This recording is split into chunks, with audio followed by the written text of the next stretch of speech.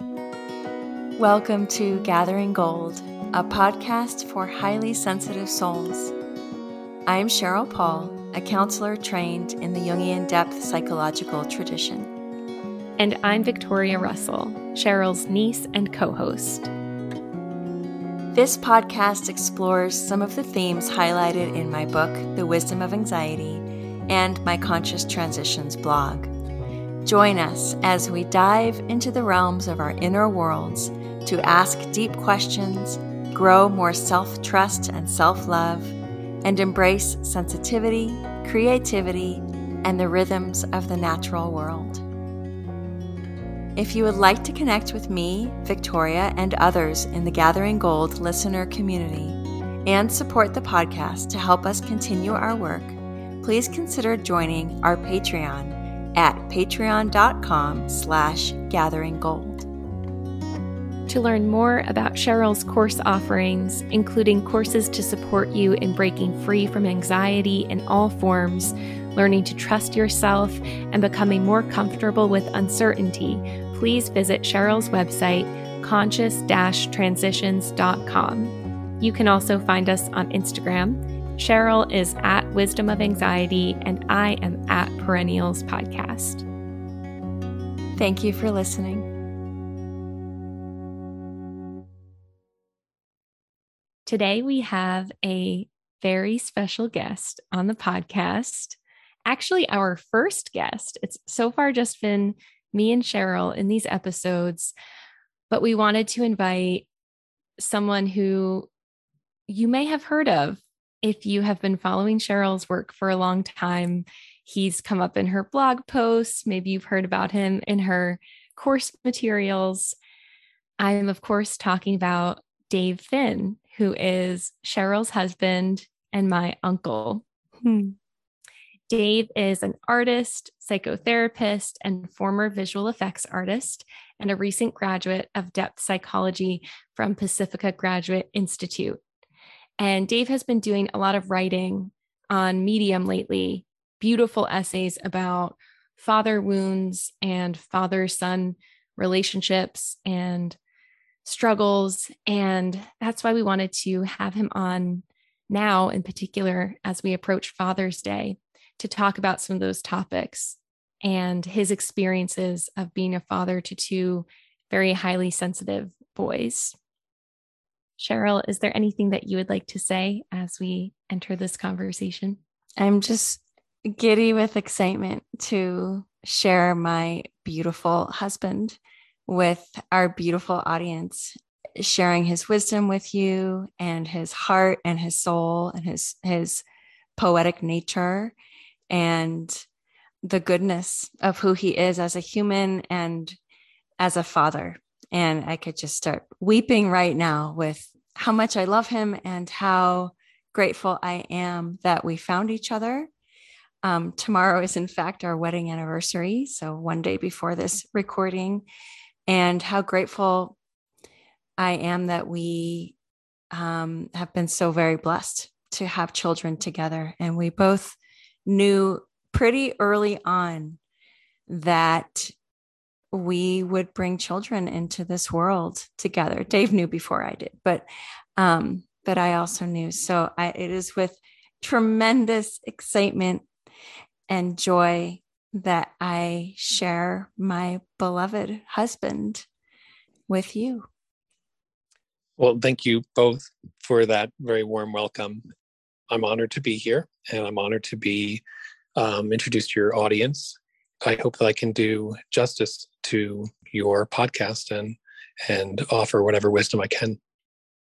I thought it would be helpful for people to hear a little bit about your background, Dave, and particularly, of course, your relationship with your dad, but also just your family structure and number of siblings. You have a unique story. I mean, I know everybody does, but in particular to this topic on the father wound, giving sort of the overview of your childhood and your relationship with your dad. Okay. Well, I'm the oldest son in a family of 10. So I had 5 sisters. I mean, I have 5 sisters still, and 2 brothers, and my mom and my dad. An Irish, Italian, Catholic family, which explains why so many kids. And at a time when people were just having much bigger families. My mom and dad got married after World War II sometime. My dad was, an engineer, and my mom was a graphic artist. They moved to Central Jersey from more northern Jersey, where both of them grew up. And we had a pretty big piece of land and great big house. And so a lot of my childhood memories are not just around the family, but around this home. And I think my siblings would probably agree that the home itself, the house, took on a certain presence in our life. There's a certain character that gets added to a family based on where they live and where they grow up. Mm-hmm.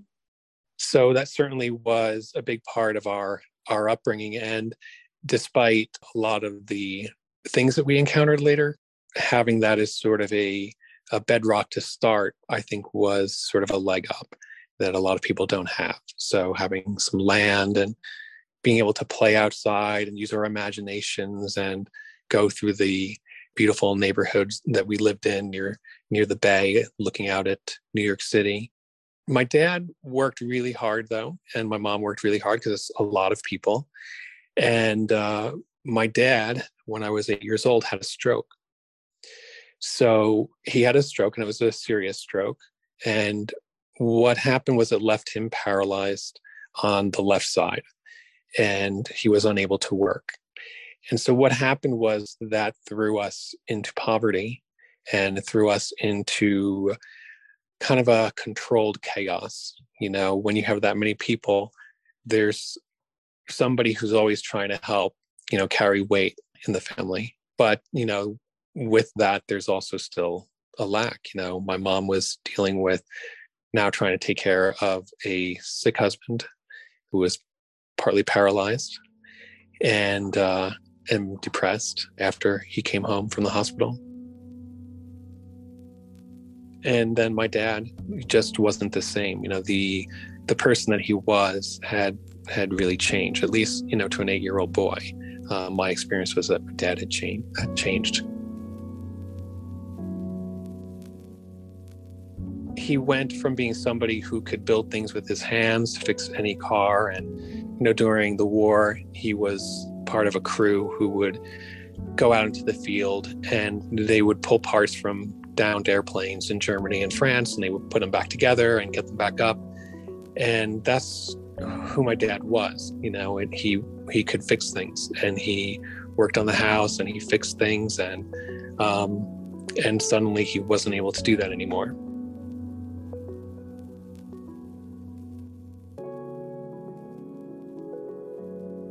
What happened in our family is that there was just a lot of loss, and it wasn't really loss that we talked about. It was just more like something we dealt with. And everybody's probably going to remember their own roles in the family differently. But what I remember in the family is what I've described to both of you as being my dad's hands. We would climb under the car together, which was probably the most dangerous thing we did. And he would pull things apart, and I would help him take things apart under the car and try to put things back together. And, I was just a kid, and I wasn't really super patient with it either. I was just like, I didn't even know what I was doing. So I don't think I really even appreciated necessarily always being his hands and what I could have gotten out of it all the time.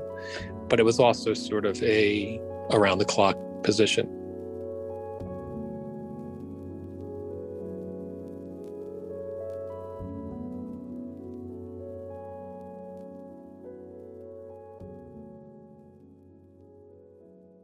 I think the thing that where the father wound comes in, and what I've talked about in my article online last week, is that, for me, it became what I refer to as the Fisher King wound. And my dad was the Fisher King.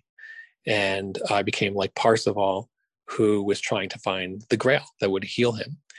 And the myth of the Fisher King is that the father is wounded by something, or the king is wounded by something, and the entire kingdom is thrown into chaos and it suffers, and the crops fail because the king has been wounded and he can't die and he can't heal. So while my dad was sick, I became the person who, I guess I became his primary caretaker. And I spent a lot of my time with him in the bedroom where he stayed. And I would go to church with him on Sundays up the steps, but we wouldn't actually go into the church. We go to the sacristy, and the priest would allow us to have a couple little chairs so that we could see the whole service, but we wouldn't have to go through hundreds of people to do that. So, my memory is being there to dress my dad and take care of him and be with him.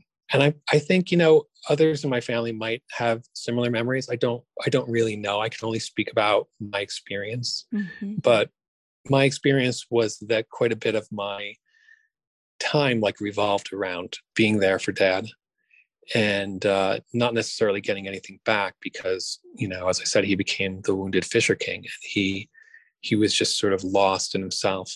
And it's not even really something that I understand fully what happened to him, but it's something that I've always had to grapple with. Mm. So he never recovered, and we didn't really have the support to get physical therapy or things that he would need in that nature. Mm. So there was no round two. There wasn't what if you did this in your life? Mm-hmm. It was more like people just sort of forgot about people once they got sick if you were poor.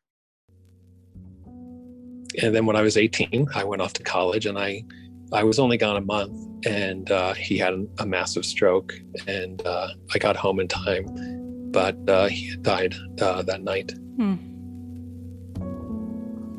And that was October of 1984. 1984.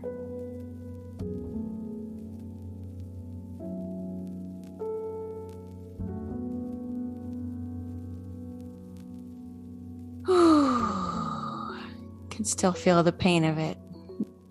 Yeah, and I still feel like that vibration in my chest when I talk about it, and and I'm trying to be careful how much I disclose and talk about as I'm share about it as well. Mm-hmm. And so that grief, that loss, and your being so close to him physically, but so far away in so many ways, and then going off to college and being an artist the whole time, right? Being born an artist and going off to do art in college. And somehow through that, staying connected to your emotional life as best you could. How is it that you've been able to be so emotionally present for our two sons? As highly sensitive, we are all four highly sensitive people, but boys so often receive the message, I think even more than girls, even though we all receive it, of buck up, man up, you're too sensitive, get over it, stop being such a wuss, stop crying. Walk it off. It's one of my favorites. Build a bridge, get over it. You have never even remotely intimated, none of that is even in your vocabulary, in your way of thinking. You have infinite space for hard feelings, mine included. And, I think some of it is just who you are. But I know you've also done a lot of work on yourself to have more access to your emotional life. So I'm wondering if you can talk a little bit about that. Yeah. One of the things that we talked about earlier was just that experience when I was a kid before my dad had the stroke. Like any boy, I looked up to my dad, and he was my hero. And he had these cool things he had this beautiful collection of airplanes made out of paper mache and balsa wood that he had meticulously created along this bookshelf at the end of the balcony. And he would work hard, and then he would come home at the end of the day. And I would go outside and I'd wait on the stairs for hours for him to come home from work. And so my experience is sort of twofold. On the one hand, some days he used to come home and he would pull something out of his briefcase for me, like a stack of paper that he had gotten from like recycled paper pile. This was before they were like recycling paper, but it has stuff that had been printed on one side already. Mm-hmm. And he knew I wanted to draw. And so I think in some respects, I internalized being seen like that. And he knew that I already was, really wanted to draw and be an artist. Mm. As well as my mother. She supported all that as well. And on the other hand, there was this pain of like waiting every day for my dad, and some awareness, I think, that there's just sort of this lack of having dad around all the time. And I carried that with me, maybe that's part of my Parsifal searching for dad, or maybe it's part of my own Fisher King wound and not having dad present. And so what I did was I just sort of decided that I didn't want to be an absent father. And that's sort of a tall order in a world where you have to make money and have a career. And there's something, tied to men about their career. And I've struggled with that side too. How do you balance career and meaning in life and still be present for your kids in a healthy way? Yeah.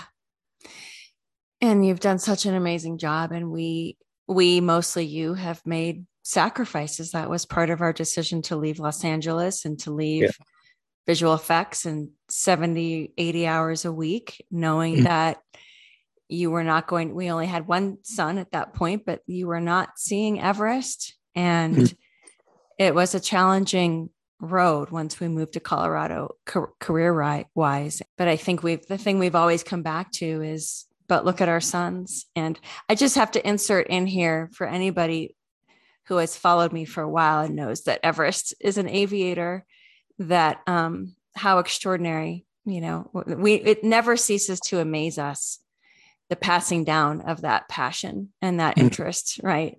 That you've mentioned. Yeah, your dad, you've mentioned it twice, his work in the war, and then him making those balsa wood airplanes, which Everest, of course, has all kinds of models in his room of airplanes. And he's at Civil Air Patrol at this very moment. So that link is always quite astonishing and beautiful to us. But the piece, so to make those sacrifices, to be physically present for our sons and for family life, which has not always been easy. Our culture does not make that easy for men or for women. But I think possibly more so for men, because so much of self-worth is tied to making money and career and identity. But the emotional availability, your infinite capacity to be emotionally present for our sons when they've been angry, when they are sad, when they're struggling, when they're happy. One of the things that I love most about you is your willingness to self-reflect and to look inward and to go to therapy and to love therapy as much as I do. Yeah. I think the thing about therapy is, something I tell my clients all the time is when you have trauma in your life or loss, what happens is it can be like having like a big rubber band connected to your chest, and it's getting pulled as you get stressed out in life more and more.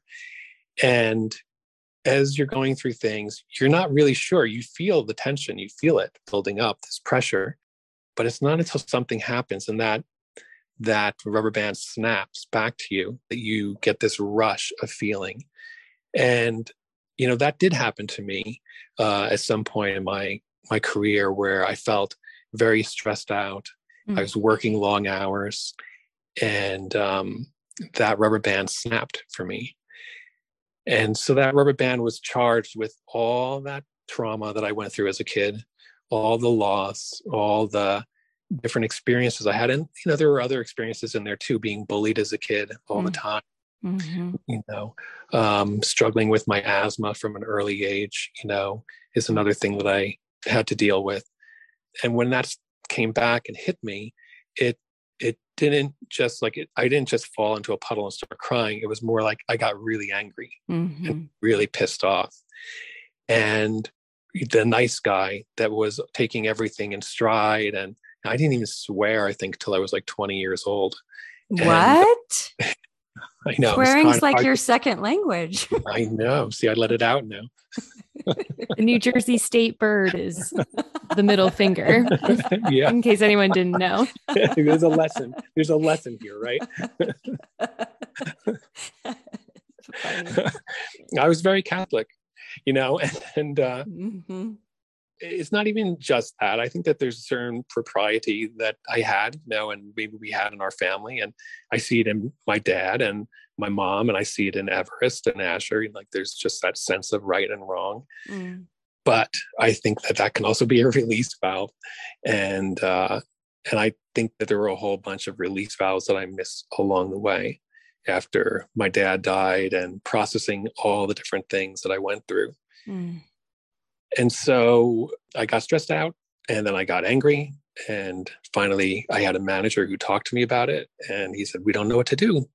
And I said, "Well, I can go talk to a therapist." And he said, "Will you?" And it was just sort of like mind blowing. I was like, "Yeah, of course." And it was sort of this like lack of awareness, self-awareness that I had, that I was just pushing people away. I was irritable, angry. And that's when I started therapy. And that was, God, I don't know, 1997, maybe. I'm wondering if you can talk a little bit about anger for men. And Jeremy Taylor, the dream worker, once said that anger, and I'm sure there's other people who have said this, that anger is the only acceptable emotion for men. And that every other emotion tends to get funneled into anger, at least first. Yeah.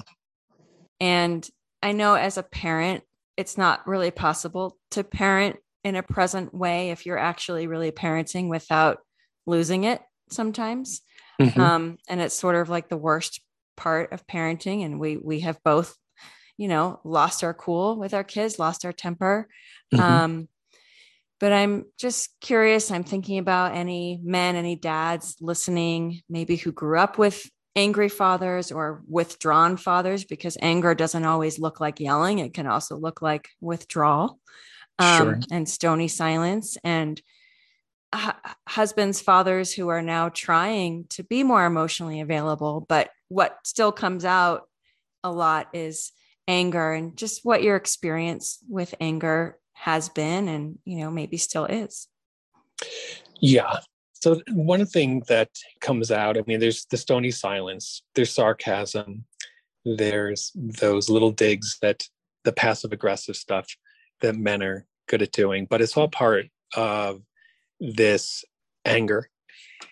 And I think one of the things that happens with men a lot is that anger is almost like a wall around us. And it's almost like we have to blast our way through it like a stick of dynamite to get to some emotion and to have like that catharsis.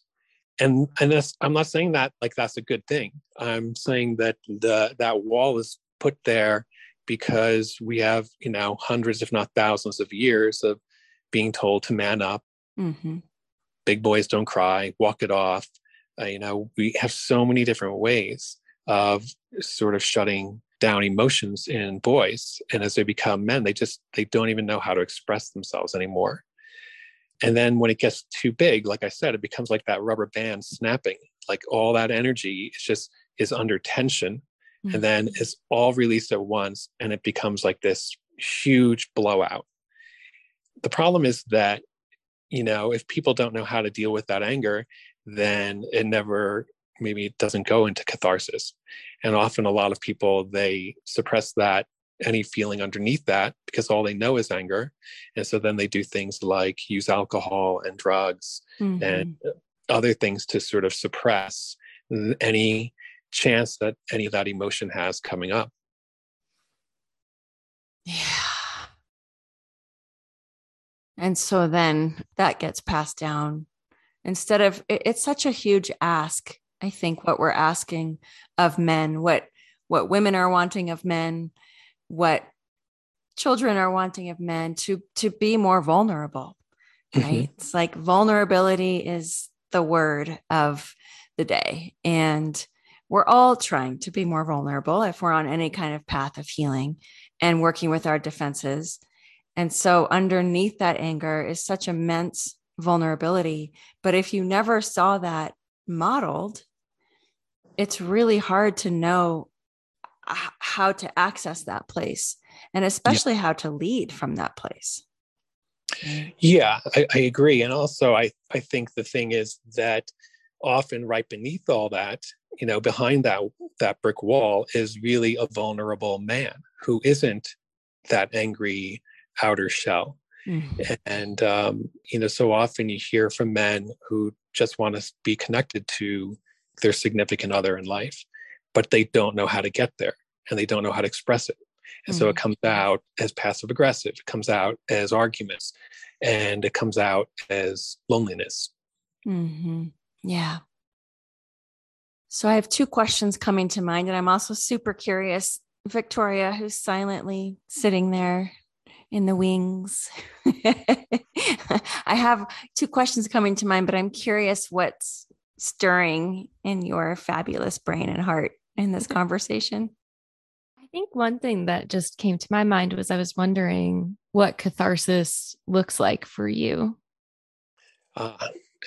Well, catharsis for me is really a good cry and just letting the tears really shed. And, I'll give you an example is when I drove last weekend to drive Everest, our oldest son, to Colorado Springs, he spent a week at the Air Force Academy. And when I dropped him off, I just found myself going to tears a lot. And it was like that rubber band getting snapped again, but in a much different way, because, it's not about anger.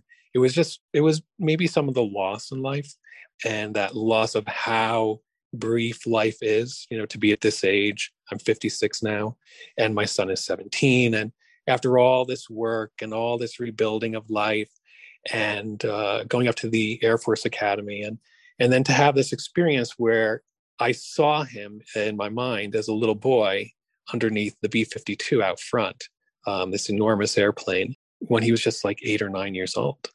And so all that rushed into me, and that felt like a cathartic moment. It was just where real emotions come through. And it's not about anger, but there's loss and there's some pain there as well. And some beauty, because, we've, just kind of created this special life together, our family, and special to us, special to me. So I was feeling that loss in those moments. Yeah. And is that something that Everest and Asher have seen? Like, do they see you express emotion like that? I don't think they do too often, honestly.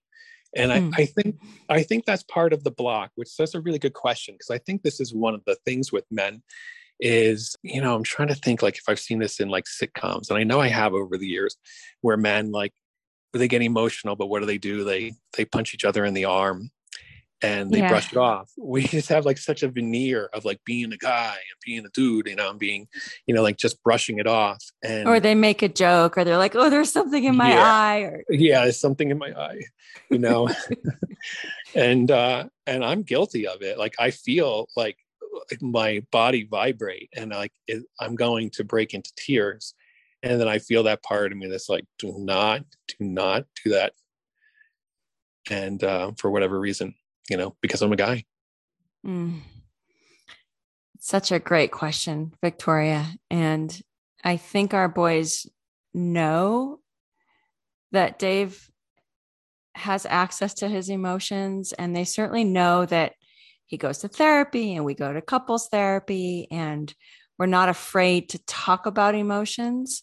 But it's a great question. How often have they seen their dad like break down and cry. Mm-hmm. I'm not sure that they have. Yeah. In fact, we were at dinner and Everest was away, and I was talking about something a few weeks back and maybe a couple months ago. I can't remember where Everest was. And I was explaining something and I was getting choked up and starting to cry. I think it was something about my dad. And Asher was like, what's wrong? What's wrong with you? Like it was so unexpected for him. He didn't even know what was happening. Yeah. I think it will plant a seed, that question, right? That what would it be like to let yourself cry, like really break down in front of our kids? I know they've seen you cry, and I know they've seen tears come to your eyes, particularly talking about your dad. But it's a lot for a man to really show that kind of cathartic, that kind of true breaking down, sobbing emotion. It's even a lot for you to let me see. Yeah, definitely. Right. Yeah. I mean, there's definitely that block that even prevents me from sharing it with you. And I do feel it well up. It's almost like, it's like, oh, this is private. You don't share that, And I think that what's embedded in that is that sense of this is a weakness, that men get. Whether I buy into that consciously or not, I feel myself seizing up.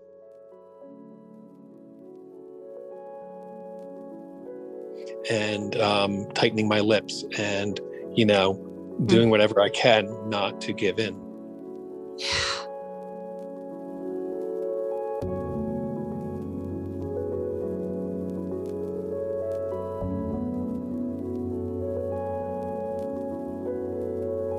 So Father's Day is approaching, and what's coming to mind for me is this place that I think comes up for a lot of men, which is, I'm never doing enough. I'm never good enough. No matter what I do, it's not enough. And I don't know where that place comes from. It seems to be sort of across the board for men of I'm always failing in some way, or I'm going to fail in some way.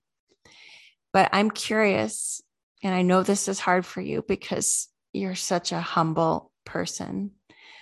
What are the things you're most proud of in terms of raising our sons? So let me think.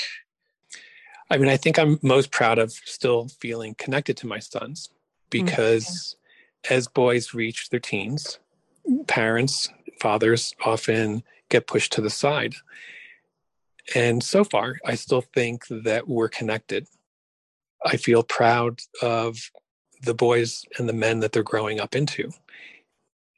And I think I'm spacing out on the question now. I'm starting to forget the dissociating because it's too hard. It's too hard. Yeah, it's too hard to give myself credit for anything. So I'm going to change the question altogether. Let's focus back on my failings. Yeah, much more comfortable territory. I think it's important to say, especially for any men listening who have very young children and young sons, that it's not an accident that you're still connected to your kids. It's because of, I think, a couple of things, maybe three things that are coming to mind right now. One is you are the biggest champion for their interests, no matter what those interests are, no matter how those interests scare the bejesus out of us.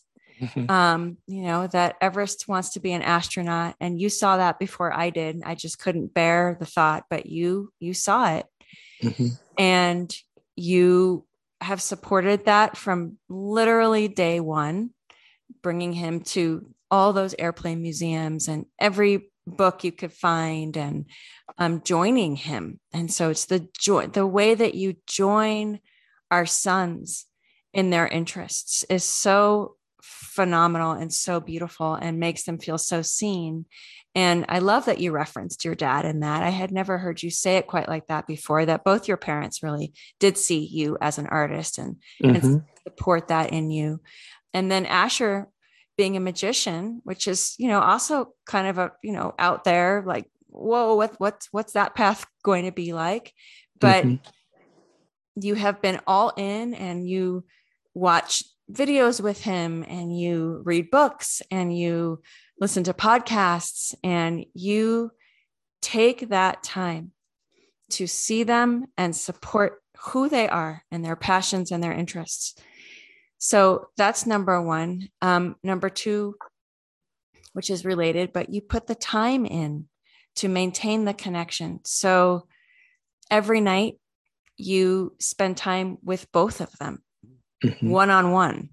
So you have the time with Asher, and it's just the sweetest sound in the world to hear you, the two of you who are like cut from the same cloth, especially your sense of humor and your creativity, just laughing your heads off and improvising and telling jokes. And then you have, that time with Everest, who is almost 18 years old and still wants that time with you every single night. And I know you've worried at times, is Everest pushing me away? Does he not need me anymore? And it's been such a painful wondering for you. But those have just been, temporary, like an hour here or there, or, a couple of days or something where he's just been in, his mood or whatever it is. But the bond is so deep. And then I would say the third piece is that you have, as we've said, always accepted and made room for their emotional lives. You've not shamed them. You have supported, as best we can. I mean, everything from like, don't swat mosquitoes. It's like, okay, we'll do our best not to swat mosquitoes, because we know how much it hurts them. And, I don't know many dads, honestly, who would not swat a mosquito to support their son's sensitivity and to really just be that champion for who they are in their essence, not just their passions, not even just their emotional life, but their heart and their beautiful sensitivity that you also find beautiful, even though you have a hard time sometimes showing the depth of your own emotions. You've never shunned or shamed theirs ever. Yeah. Thank you. One of the ways that I try to orient to them all the time is just try to stay interested in what they're interested in. And it's almost like allowing their interest to fuse into me. And I think this is something where, a lot of dads want to connect with their kids and watch a sports game. And maybe that works a lot of the time. I'm not a sport guy. Maybe I was a sports guy when I was like watched baseball when I was a kid, but I'm not like that.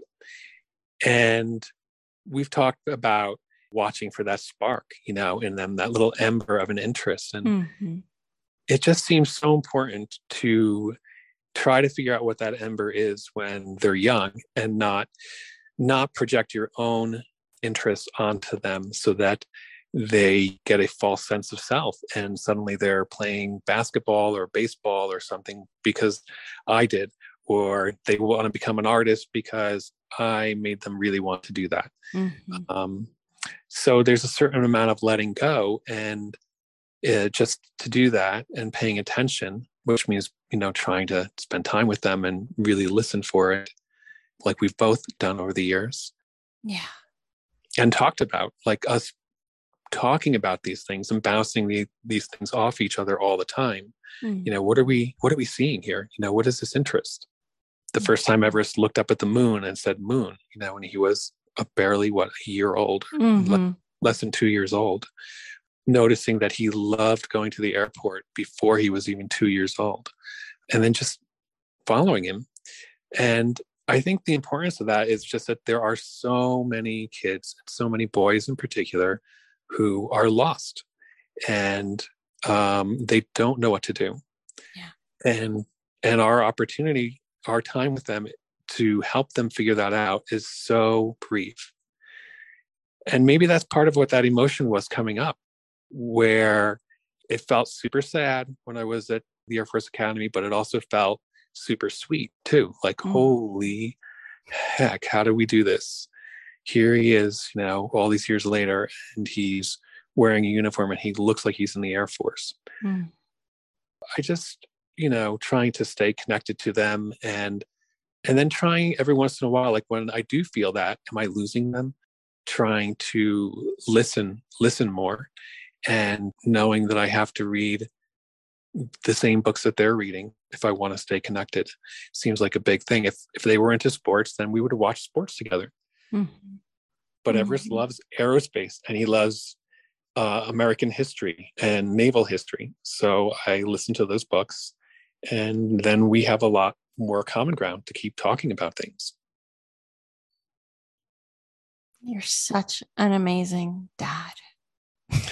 You're just such an amazing dad. And really, I feel like this episode on father wound and fathering is also my chance to celebrate you and really honor you as this just truly extraordinary father to our boys. And I want to say, as I often say about myself, not perfect. Like for anybody listening, we have made 100 mistakes. We've made 1,000 mistakes.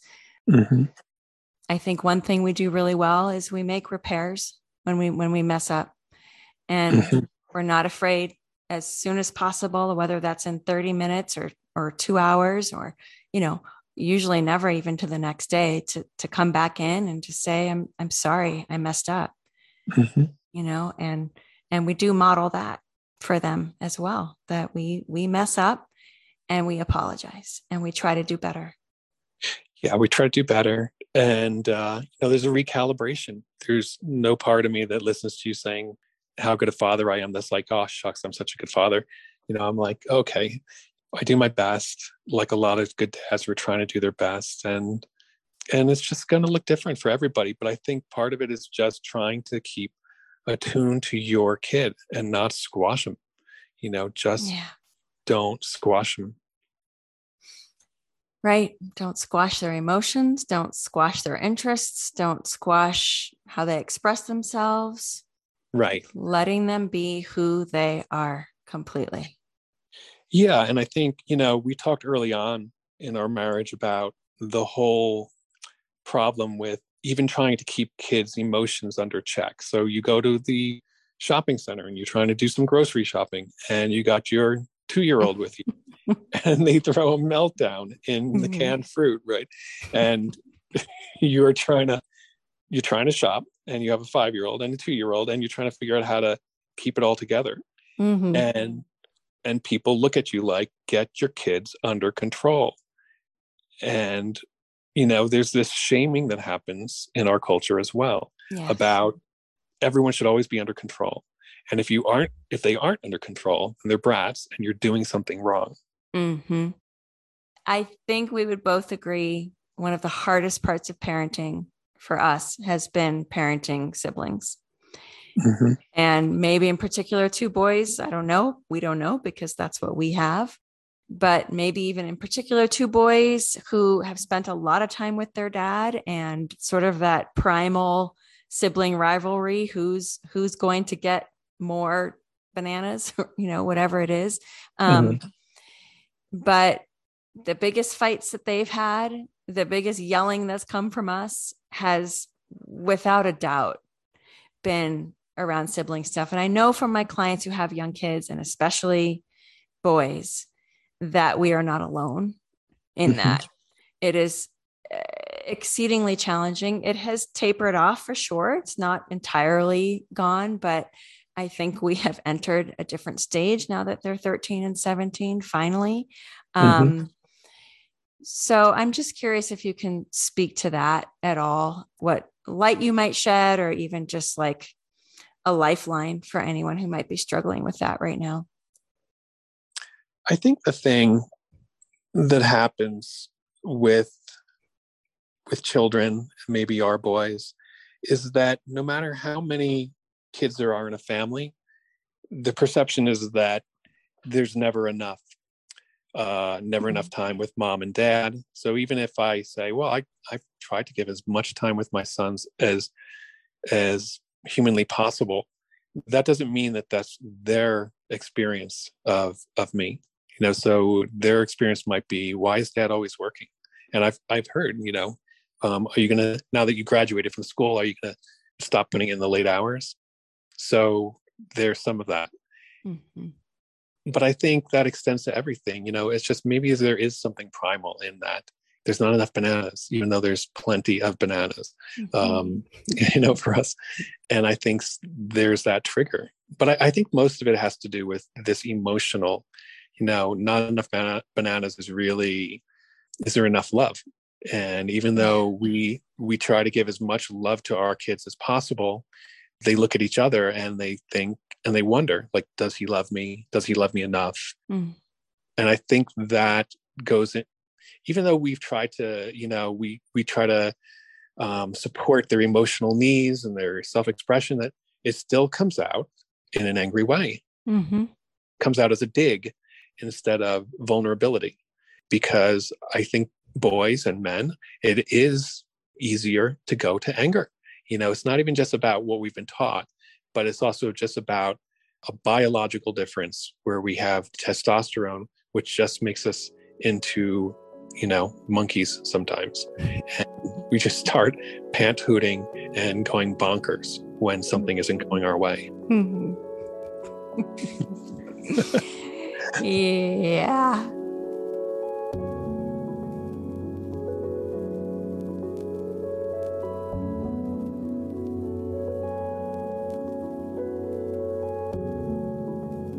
Dave, if you could imagine that there's someone listening who's a dad, maybe he's in his mid 30s or early 40s or somewhere in there, and he has, a couple of young kids, and he's feeling alone, and he's feeling isolated, and he's feeling overwhelmed, and maybe he's feeling disconnected from his wife, his partner.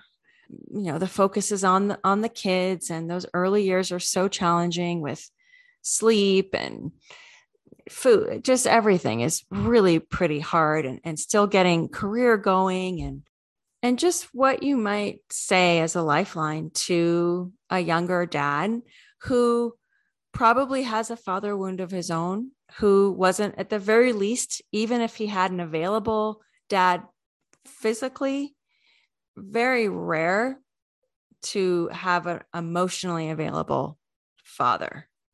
And so here's someone who's trying to do better, who's trying to be more emotionally available, who's trying to be more patient, but really struggling.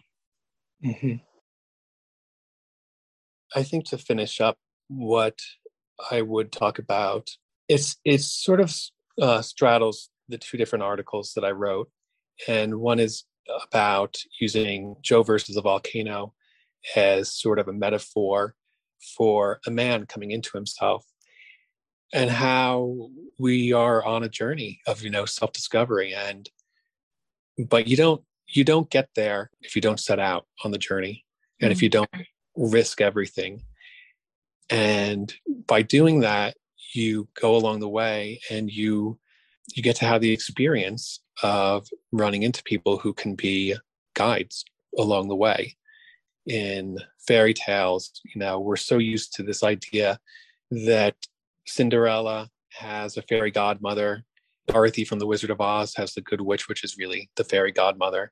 Mm-hmm. But men generally don't have like that metaphor for what else. Like, when you get out there in life, who's out there when you didn't have the great role model for what a dad looks like? Mm.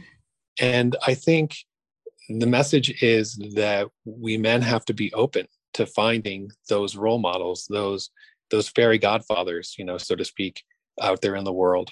And we just aren't used to having that metaphor to carry in our lives.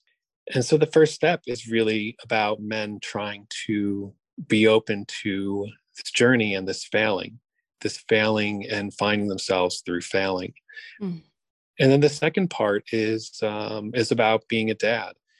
And once you start building up that lattice work of what you believe a good dad is, and you start having that voice inside of you that guides you, then you get to start discovering the kind of dad you want to be. Whether it's somebody who has high morals or watches sports or, dances with your kids. That's what you get to decide to do. How engaged do you want to be with your kids? And I think the thing is that for kids, dad being around is the most important thing. Dad being present. It doesn't matter if you're imperfect. Your kids just remember you and want you to be around. And that is one of the greatest gifts. And when we think about psychology, part of the whole relationship with a therapist is about that relationship. It's a healing relationship. And if we can have that experience with our father, then maybe we won't struggle as much and get so lost along the way as we're kids and as we're growing up into the next generation. Beautiful. I'm going to extract about a minute of that and make you listen to yourself over and over again. The part where you said being present and showing up is enough, because you have done that in spades. And I think this podcast is going to be such a gift to any dad who is lucky enough to listen to it. And I know, again, the vast majority of our audience is female, but we're hoping that it will get passed on to dads and husbands and grown sons, because you are such a gift and your words are a gift. And thank you. Thank you for being here with us. Yeah. I'm just thinking about all the people listening and like how much emotion I think there might be for people listening to this. And just like the longing that so many people are going to feel, but also how held people will feel just by hearing you. So thank you. Yeah, thank you. If you want to find out more about Dave and his work, you can read his articles at Medium. So that's medium.com/@Dave, DAEV.Finn, FINN. And I'll put a link on our episode page. And you can also find him at the Integrating Insights website. Also, we have some fun Patreon events coming up this month and next month. So for Meetup members, we have a virtual meetup happening June 26th, 4 p.m. Eastern Time, where Cheryl will guide us through a ritual and sharing and just some casual conversation. You can find out more at patreon.com/gatheringgold. And in July, our Patreon community is welcome to join a Wise Child book club. So Cheryl and I talked a bit about the book Wise Child by Monica Furlong in our Mother Wound episode, and I'll be leading a book club meeting July 17th, 4 p.m. Eastern Time on Zoom for those who want to read the book and talk about it together.